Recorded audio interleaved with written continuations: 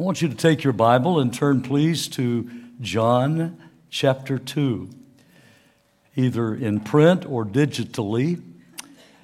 And I'm sure if you don't have your Bible with you, it's probably all memorized. So we are people of the book.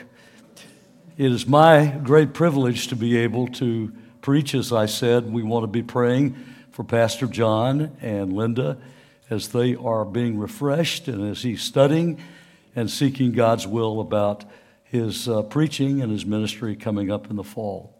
But for 7 weeks, I feel led to share in a series that I'm entitled, Whatever. Now, this is not like the teenage girl when you speak to her and you say to her, you need to clean up your room. And she says, whatever. If you've been around middle schoolers, you know what I'm talking about. But whatever is a very significant principle in the Word of God. And particularly it is based on our text today out of John 2. And each week there will be a theme statement because the Lord is not limited. The Bible says in Psalms that Israel limited the Holy One of Israel. That word literally means they horizoned him. They could not see beyond the 22 miles or so we can see over on the horizon. But they decided in their hearts God could not do certain things. God says that he can do whatever he chooses with whomever he chooses. But the Christian must never put a limit on what we are willing to do for the Lord and with his word and his ministry. And so the key statement today is whatever Jesus commands, just do it. The Bible got that before Nike did. Just do it. Whatever Jesus commands. Now, our context is a Jewish wedding.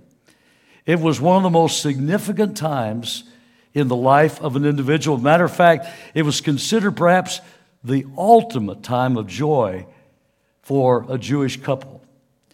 They were treated like kings and queens, even wearing a crown and robes. They were paraded the night of the beginning of the wedding feast all throughout the town in a circuitous route so everyone could see them. They had a canopy over their heads called a chuppah, and then there was a long feast. The honeymoon was one continual feast. And one of the most significant things was the provision of wine for the guests. And at this moment in our story, as Jesus is beginning his ministry, he does one of the most significant signs to begin his ministry that few even saw or understood. And we will talk about that. But the key is how Mary, his mother, responded in this situation. It could have been an incredibly embarrassing moment. Now, my custom for many years has been to stand to honor the reading of God's inspired word. Would you do that? And just listen. If you do not have a Bible, I'm reading from the updated New American Standard Version. John chapter 2, beginning in verse 1. On the third day, there was a wedding in Cana of Galilee, and the mother of Jesus was there. And both Jesus and his disciples were invited to the wedding. When the wine ran out, the mother of Jesus said to him, "They have no wine." And Jesus said to her, "Woman, what does that have to do with us? My hour has not yet come." His mother said to the servants, "Whatever he says to you, do it." Now there were 6 stone water pots set there for the Jewish custom of purification, containing 20 or 30 gallons each. Jesus said to them, "Fill the water pots with water." So they filled them up to the brim. And he said to them, "Draw some out now and take it to the head waiter." So they took it to him. When the head waiter tasted the water, which had become wine, and did not know where it came from, but the servants who had drawn the water knew. The head waiter called the bridegroom and said to him, "Every man serves the good wine first, and when the people have drunk freely, then he serves the poorer wine, but you have kept the good wine until now." This beginning of his signs Jesus did in Cana of Galilee, and manifested his glory, and his disciples believed in him. You may be seated. I must share an embarrassing moment with you that I've taken out of a secured safe in a vault in Area 51 that no one has probably ever heard of here in Naples, Florida. I fainted at my first wedding. I was a 17-year-old groomsman, and in Arizona, I had just mowed the yard. It's about 118 degrees. I dressed quickly, ran to the church, drove fast as my 58 Chevy would allow me. Got there, we did all the usual things. I had on my black tuxedo along with the other penguins standing around in black tuxes. When all of a sudden, as the bride was coming down the aisle, I just passed out. Fell flat on the ground on the floor, and hardly no one noticed, of course. Somehow the pastor's wife was sitting right there, and she helped me to get on the seat. And then I realized everybody's up on the platform. So I got up. I tried to make my stand there and be right there with the rest of the wedding party, and I fainted again. It's a wonder I was ever asked to perform a wedding from that time on. But I've kept this secret all these years. It was a blood sugar issue, not having eaten, very hot, dehydration, and so forth. But a very embarrassing moment for me. The funny thing was, the groom and the bride hardly even noticed. But in this Cana situation, this dilemma could have been a disaster because it was considered the height of inhospitality to not have enough wine and refreshments available. Wine was a symbol of joy, according to the Psalms. It was also a picture of God's produce in the vineyards. But most of all, they were celebrating this wonderful occasion. And the wine ran out. But Mary came to Jesus, expecting him to do something, and he gave her a plan, and she went to the servants and said, "Whatever he tells you to do, do it." And that is one of the most significant principles in all of Scripture. Whatever he says to you, do it. Now, first of all, whatever he says to you, do it, because we are empty at best. God condemned Israel because he said in Jeremiah 2:5, "You have walked after emptiness and become empty." They ran out of wine. Lawsuits could be pending. We are empty in our joylessness. We are hard, hollow, empty water pots unless the joy of the Lord fills our heart. Now, some would think it's strange that Jesus was here at a wedding at the beginning of his ministry. He had just been through 40 days of hand-to-hand combat with the devil in the wilderness in serious temptations. He had been fasting, and suddenly God released him from that. And what does he do? Not going into a fast, but to a feast.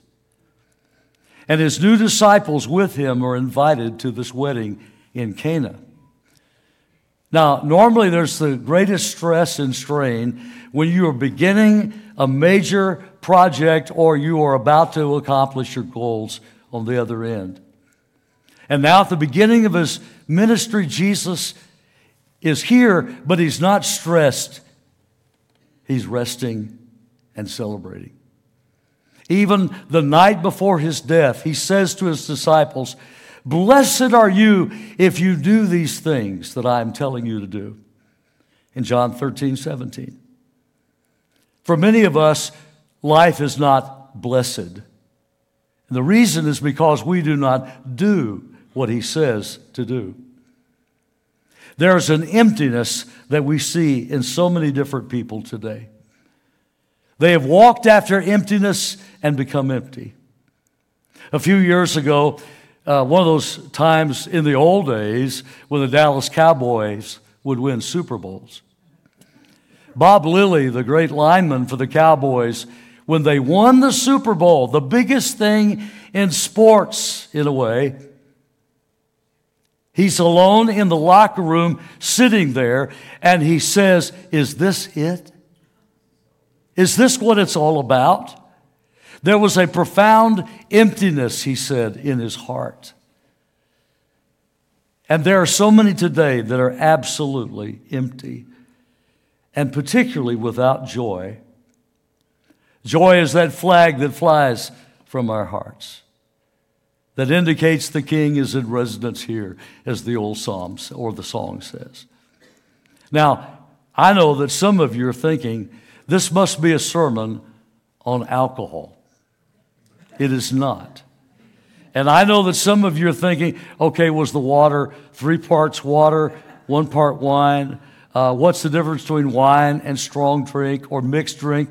And the Bible refers to all of that. And I have an opinion. I have studied this matter. I'm not going to get into this because if we get into this discussion of wine, you won't hear another thing I say today. But it's hard to imagine that Jesus would give a serpent as a sign to a young couple. And the Bible does say, wine is a mocker, strong drink, a brawler. Whoever is intoxicated by it is not wise. And the scripture says, do not be drunk with wine, but be filled with the Spirit. That's where the joy comes from. And all that the world looks for in drugs and booze and this and that is simply Satan's camouflaged imitation of real vital joy. But we're also empty in our neediness, as well as our joylessness as people. We have to admit we are bankrupt at best. We are absolutely, without the Lord's touching, empty. The wine has run out in every sense. But most of us don't realize it.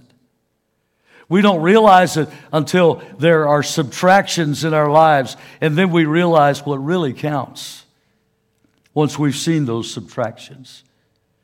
When somehow God takes away this thing we found joy in and this thing that has met our needs, when then in all of a sudden, in a moment of crisis, we realize, God, I'm poor and needy. That's the expression in the Old Testament. I am poor and needy. And that's why Jesus, in perhaps one of his strongest rebukes in the letters to the 7 churches in Revelation, was to the Laodiceans. You say, I am rich and wealthy and have need of nothing, but you are wretched and miserable and poor and blind and naked, Jesus said in Revelation 4:17. Has your wine run out? Congratulations. You are on the brink of a miracle. But secondly, whatever Jesus says to you, do it because Jesus knows best. Mary comes to Jesus, and quite honestly, you get the feeling she was a little pushy, maybe. A little pushy. What are you going to do about this, Jesus? And she wants a grand opening for his ministry. Boy, perfect timing. I'm your mom. I know best. Now's the time to show your messiahship. And Jesus makes a very interesting response to her. Woman, what does that have to do with us? The issue is us, not Jesus and Mary, but Jesus and the Heavenly Father. What does the Heavenly Father want to do? Not what do you think we should do? Now, for many years, people have read this and said, oh my goodness, how disrespectful of Jesus to address her as woman. And yet that was a sign of respect. He was recognizing, yes, she is a person worthy of honor and listening to, but the Heavenly Father is the one that I must follow. And that's interesting because on the cross, Jesus even addressed her as woman in giving her into the care of his beloved disciple, John. But then there are others now, here we are, they want to cancel Jesus because he calls her woman. And yet he is seeing her with not only respect, but biological reality, biblical truth, and practical experience. She was a woman, he was a man. No trans stuff involved here. Are you with me? In the beginning, God made them male and female, Jesus said in Mark chapter 10. Well, that's another sermon, and we don't want to get into that either. But Mary wisely alerts the servants to do whatever Jesus says he knows best. She knew that they might think it foolish that someone would say, fill these up with water. Or here's a total stranger telling us what to do. He's a guest. He's not even in the family. But Mary said, he knows best. But here's the third point and main idea. Whatever Jesus says to you, do it because obedience is best. We don't like to talk about obedience. And yet the Word of God says that we're to bring every thought into captivity to the obedience of Christ. In 2 Corinthians 10:5. Every thought, not just the worldly thoughts, not just the religious thoughts, not just the happy thoughts or the sad ones, every thought under the lordship of Jesus Christ. Because first, obedience is directed to the Master himself. Whatever he says. Now, it is human cooperation with God. I mean, this is significant. There were 6 stone water pots. They contained each about 20 to 30 gallons of water, and they were used for ritual purification before and after the meal. It was a significant point. But all throughout Judaism, God wanted them to recognize not just the issue of hygiene, but holiness. That we are dirty as we walk through this world. We need the cleansing of God. But Jesus is recognizing another aspect to his holiness, and that is his provision and his love. So he says to them, fill them totally to the brim with water.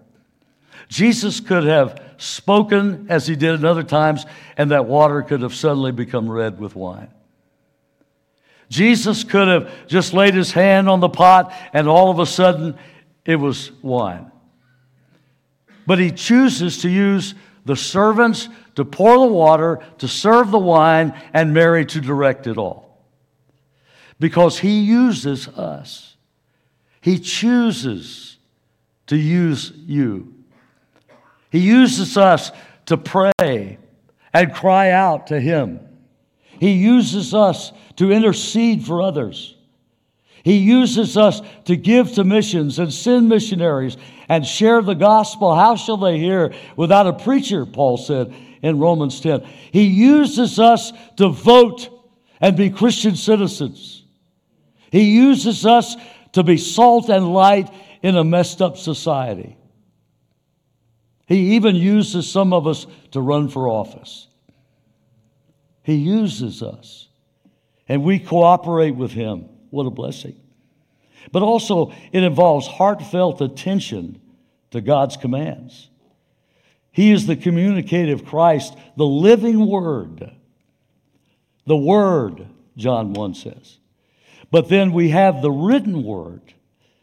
And it's not just the red letters that are inspired. It is all of the Word of God. It's all inerrant and inspired and infallible and authoritative. The red letters in some of your translations are the words of Jesus. But we hardly even listen to them, do we? But Jesus has spoken. Augustine, the old theologian years ago, said this: when the Bible speaks, God speaks. Amen. When I open this book, God is giving His love letter to me. He is speaking to us. Old Mark Twain, the famous humorist author, said, "It's not the parts of the Bible I don't understand that bother me. It's the parts of the Bible I do understand that bother me." They rock our world. They rock and ruin our status quo complacency. The Word speaks, and God always calls us to a point of obedience to His Word. "Why do you call me Lord, Lord?" Jesus said, "and do not do the things that I say." Talk is cheap. Obedience is costly, but it's the best investment and the highest return on your investment. And then obedience is also involving heavenly affirmation of our value by God. Here is an ordinary couple in an ordinary little town for an ordinary wedding with ordinary Jewish people, with ordinary water pots, but where Jesus does an extraordinary miracle. You see, the glory of God is manifested in the most ordinary of times. When two or three are gathered to pray, the glory is there. When we are praying on the phone for someone, or we are attending and worshiping with music, the glory of God is manifested. He inhabits the praises of His people, the psalmist said. His glory comes down into our ordinary lives, but we're just empty, hollow water pots that unfortunately are often hard, that need to be filled with His Spirit and His glory. We have this treasure in earthen vessels. But obedience is not only directed to the master, it is demonstrated by the servants. Because obedience is exclusive. Obedience is exclusive. There can be no selective obedience. I like this, I don't like this. No, whatever He says, whatever. You remember when Jesus was seeking to bring Peter's understanding into a worldwide vision for missions to the Gentiles. Peter was up on a rooftop near the sea and was, sleeping, taking a nap, and then maybe praying. All of a sudden this vision came, and animals are being let down, of all kinds of animals, clean and unclean according to the Jews. And the voice from heaven says, "Kill and eat." And what does Peter say? "Whatever you say, Lord." No, he said, "No way, Lord." One translation says, "By no means." You cannot say, "By no means," and "Yes, Lord." And you cannot say, "Lord," and "No way." It's either yes or it's no. You cannot be selective and say, "Well, I'll eat these, but I won't eat these." I remember when I was pastoring in Oklahoma, a woman came to me, and I've done very little counseling in my overall ministry. It wasn't my primary gift, but this was one of those situations when she came to me, and normally I would have a policy of not talking in a counseling role with a woman more than one time. But she came in and was attending our church, and she said, "I have a problem." "What is it?" "I'm in love with two men. And I love them both the same." And I said, "That's impossible. Jesus said no man can serve two masters. You either love the one and hate the other." And I said, your problem is not that you are in love. The problem is you're in lust. And you need to hear from God. You need to get right with God, turn them over to the Lord, and then seek the Lord. In other words, get right and get real. What did she do? She went out and married one of the guys, but continued the affair with the other one. And of course, that marriage did not last long.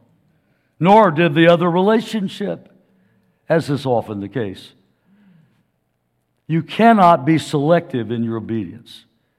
But also, obedience is responsive. Whatever He says, you do. It's like with the little children. We used to say to our preschoolers, obey right away, all the way, with the right heart attitude. Because delayed obedience is disobedience. Partial obedience is radical disobedience. And so, when you're responsive as a servant of the Lord, it's yes. Your yes is on the table for everything He says.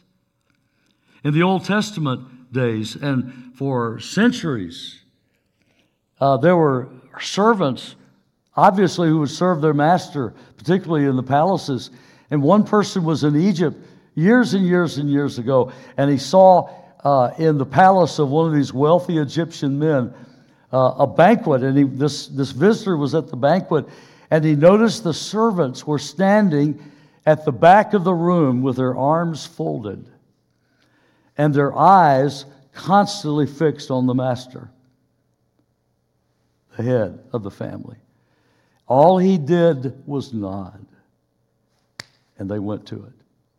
They knew what he wanted, and they watched his nod. The psalmist said the same thing in Psalm 123:2. As the eyes of the servants look to the hand of their master, as the eyes of a maid to the hand of her mistress, so our eyes look to the Lord, our God, until He is gracious to us. You're looking to Him. You are saying, Lord, you nod and I'll go. You speak and I will do what you call me to do. That means we have to listen to that inner gentle prompting of the voice of the Holy Spirit. Whatever He says. One of the things I realized years ago about obedience, I'm a pretty simple-minded guy. Janet would agree. And she's here, by the way. By the way, thank you for loving our family. But anyway, my simplicity is this. The Lord just seemed to show me this one day. He said, you're stressed out about how you're obeying me. Do the last thing I said and then do the next thing I say. It's pretty simple, isn't it? And you need to ask yourself, Lord, have I done the last thing? Now, what do you want me to do after that? But why would He show you the next thing if you have not done the last thing? And then obedience is developed over time. Now, I want to share some key words with you. Obedience is intentional. It is intentional. You deliberately choose to obey. Now, in 1 John chapter 2, verse 3, he said, we know that we know Him if we keep His commands. And the word keep there in the original language means to be watchful and cherishing something so much that you do whatever you need to do with it. His commands are so special, but there is an intentionality in choosing that obedience. And we may even struggle over it, but we choose to do it.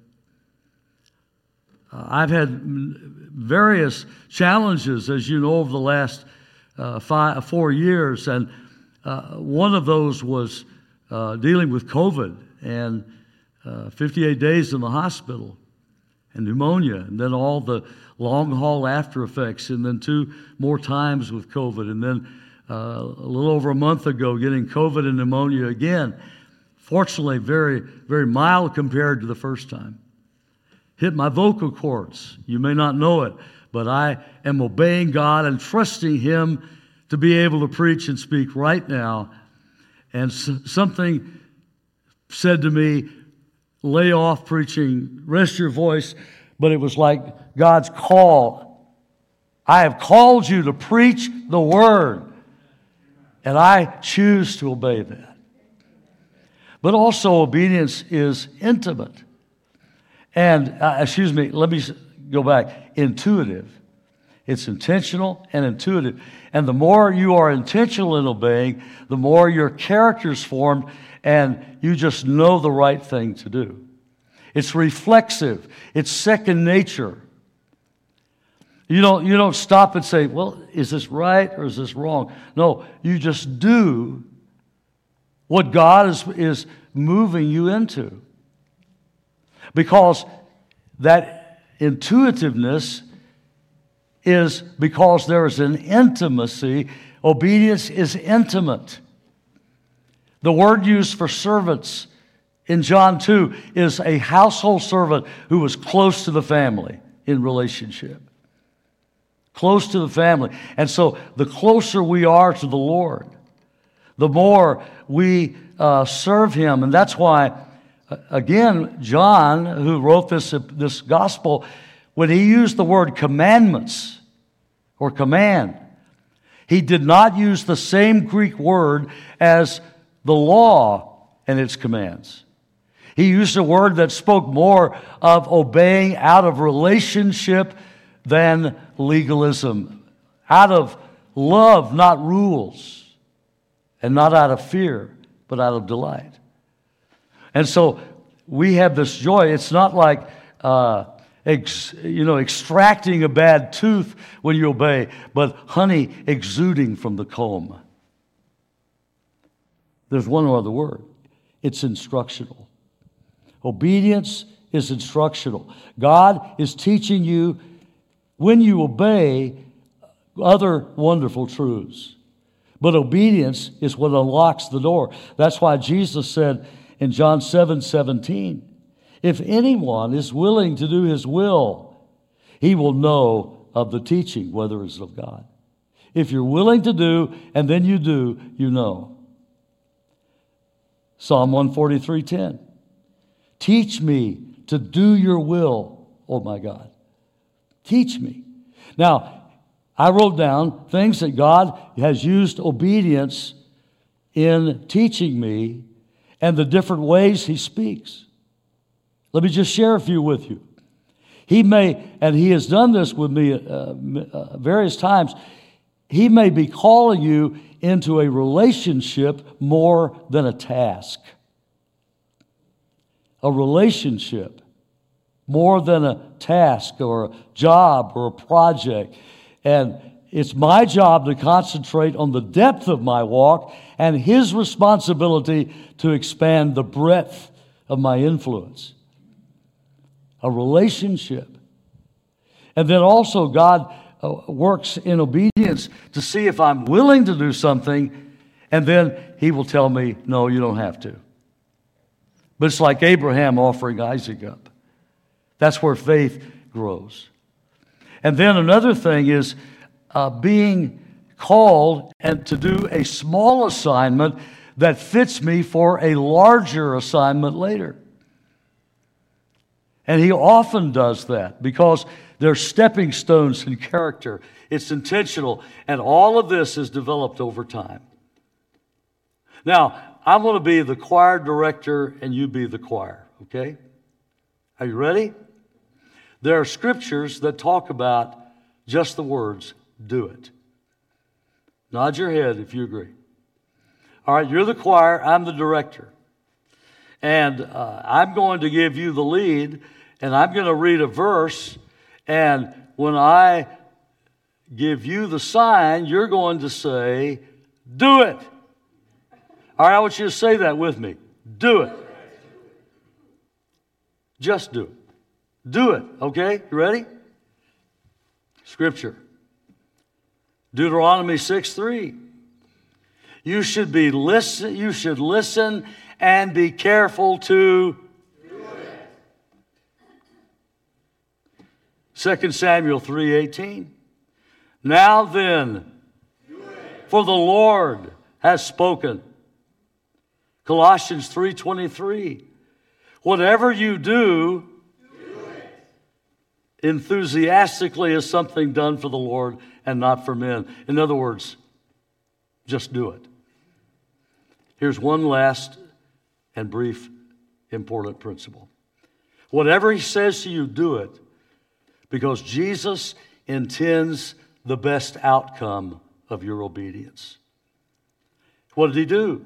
He gave a sign which became a witness.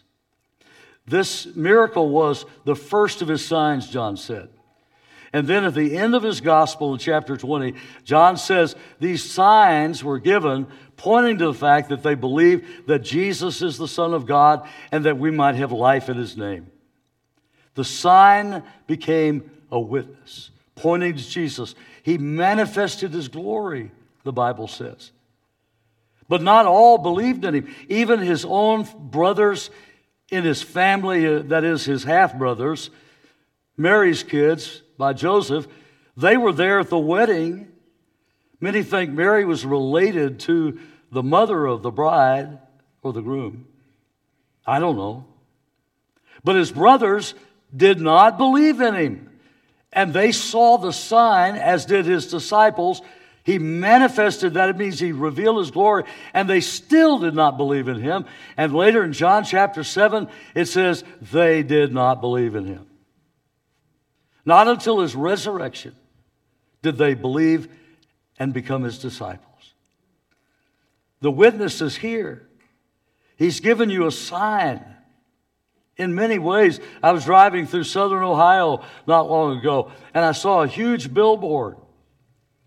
And it said, if you're waiting for a sign, this is it.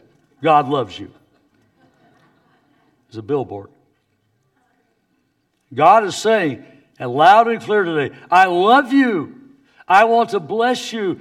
Will you do whatever I say? And then, here's another thing. He performed a miracle which became a gift.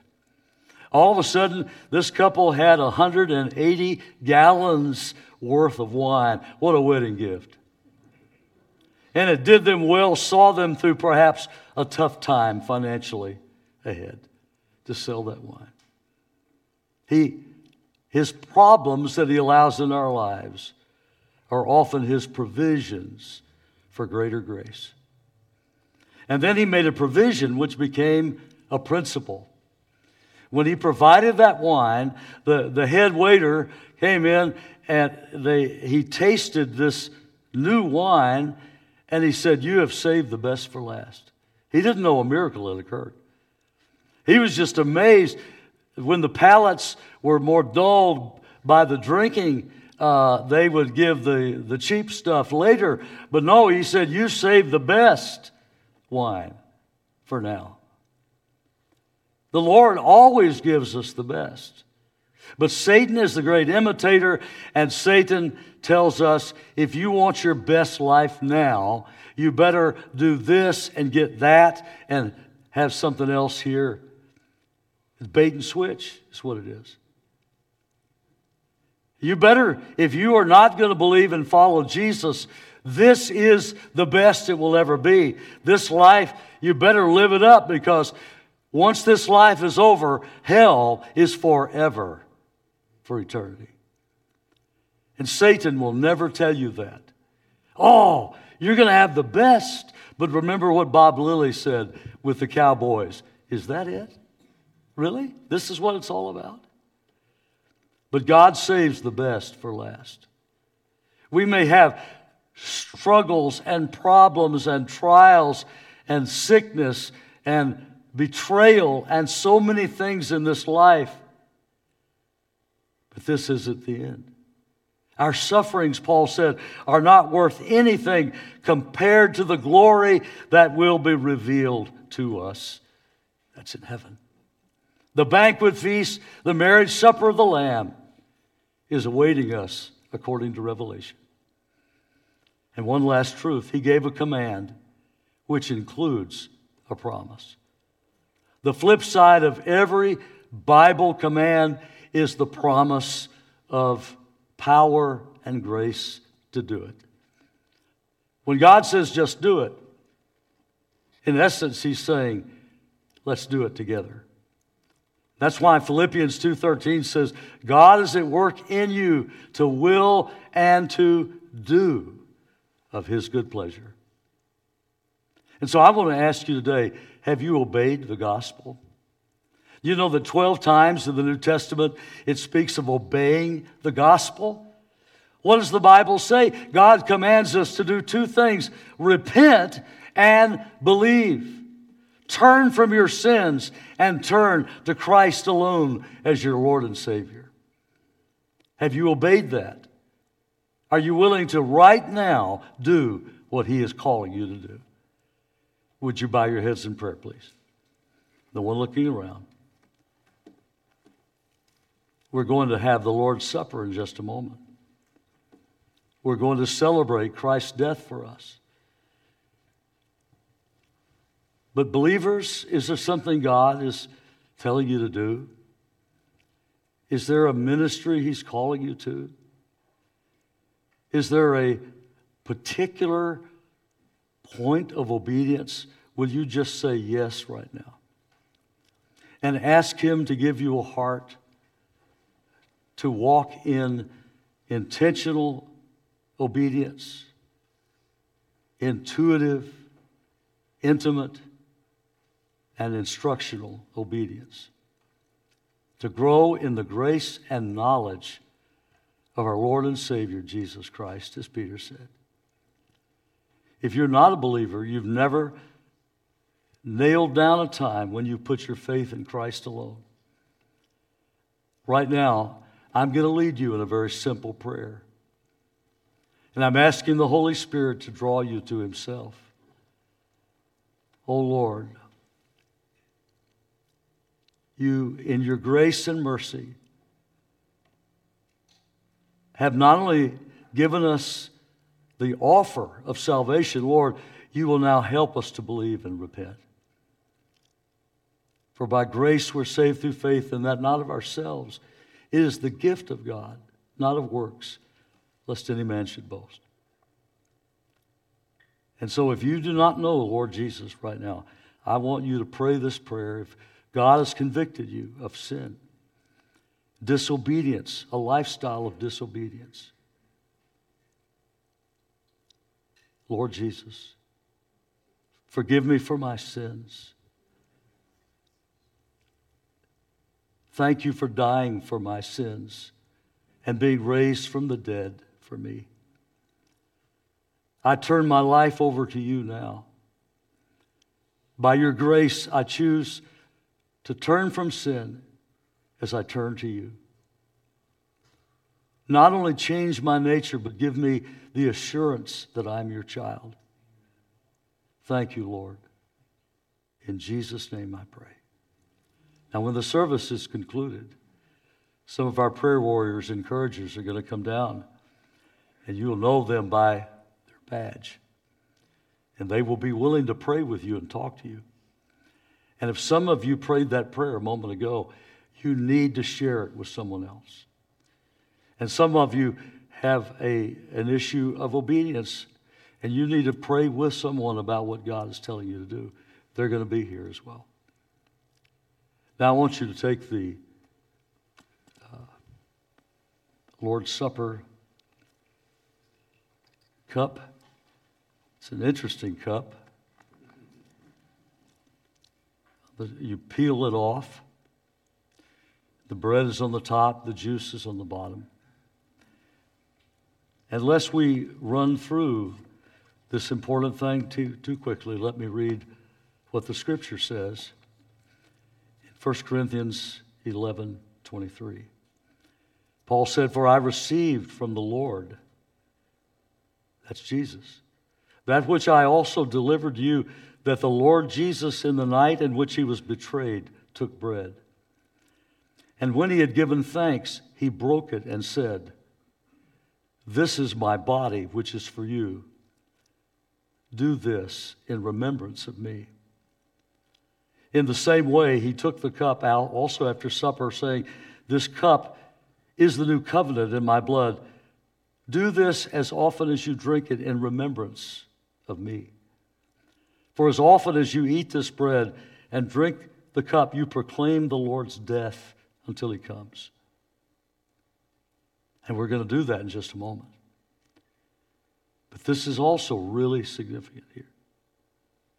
"Therefore, whoever eats the bread or drinks the cup of the Lord in an unworthy manner shall be guilty of the body and the blood of the Lord. But a man must examine himself, and in so doing, he is to eat of the bread and drink of the cup." So let's close our eyes and be still before the Lord right now. Let his Spirit examine you. Do not take the cup and the bread unworthily. None of us are perfect. None of us are sinless. But do not hold back anything from the Lord. Do not disobey him right now. If there's something God is telling you to confess, ask his forgiveness and claim his cleansing and forgiveness.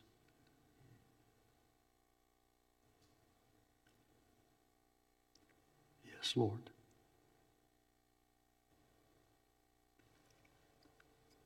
Now, would you peel the top off and take the bread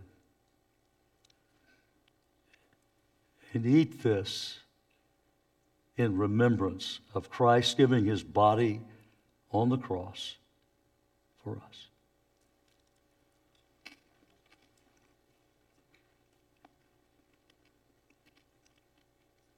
Thank you, Lord, for dying for my sins. Would you say that to him? Thank you, Lord, for dying for my sins.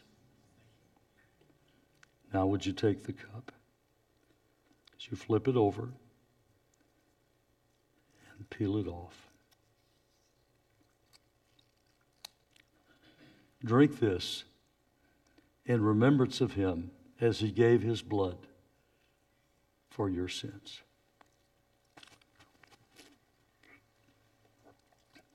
And we remember his death until he comes.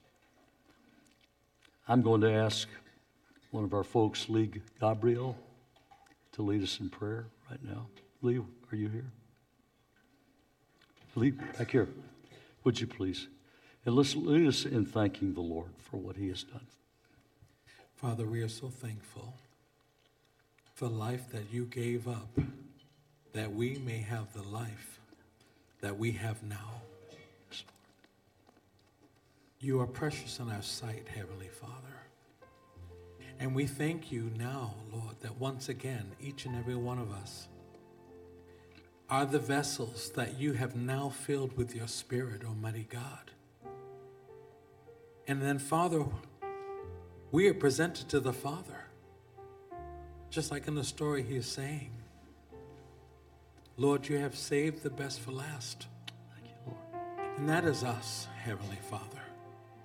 In your sight, may we usher in your kingdom here on earth. May we usher in your presence in every village and every town across America and throughout the world. Yours is the kingdom. Yours is the power.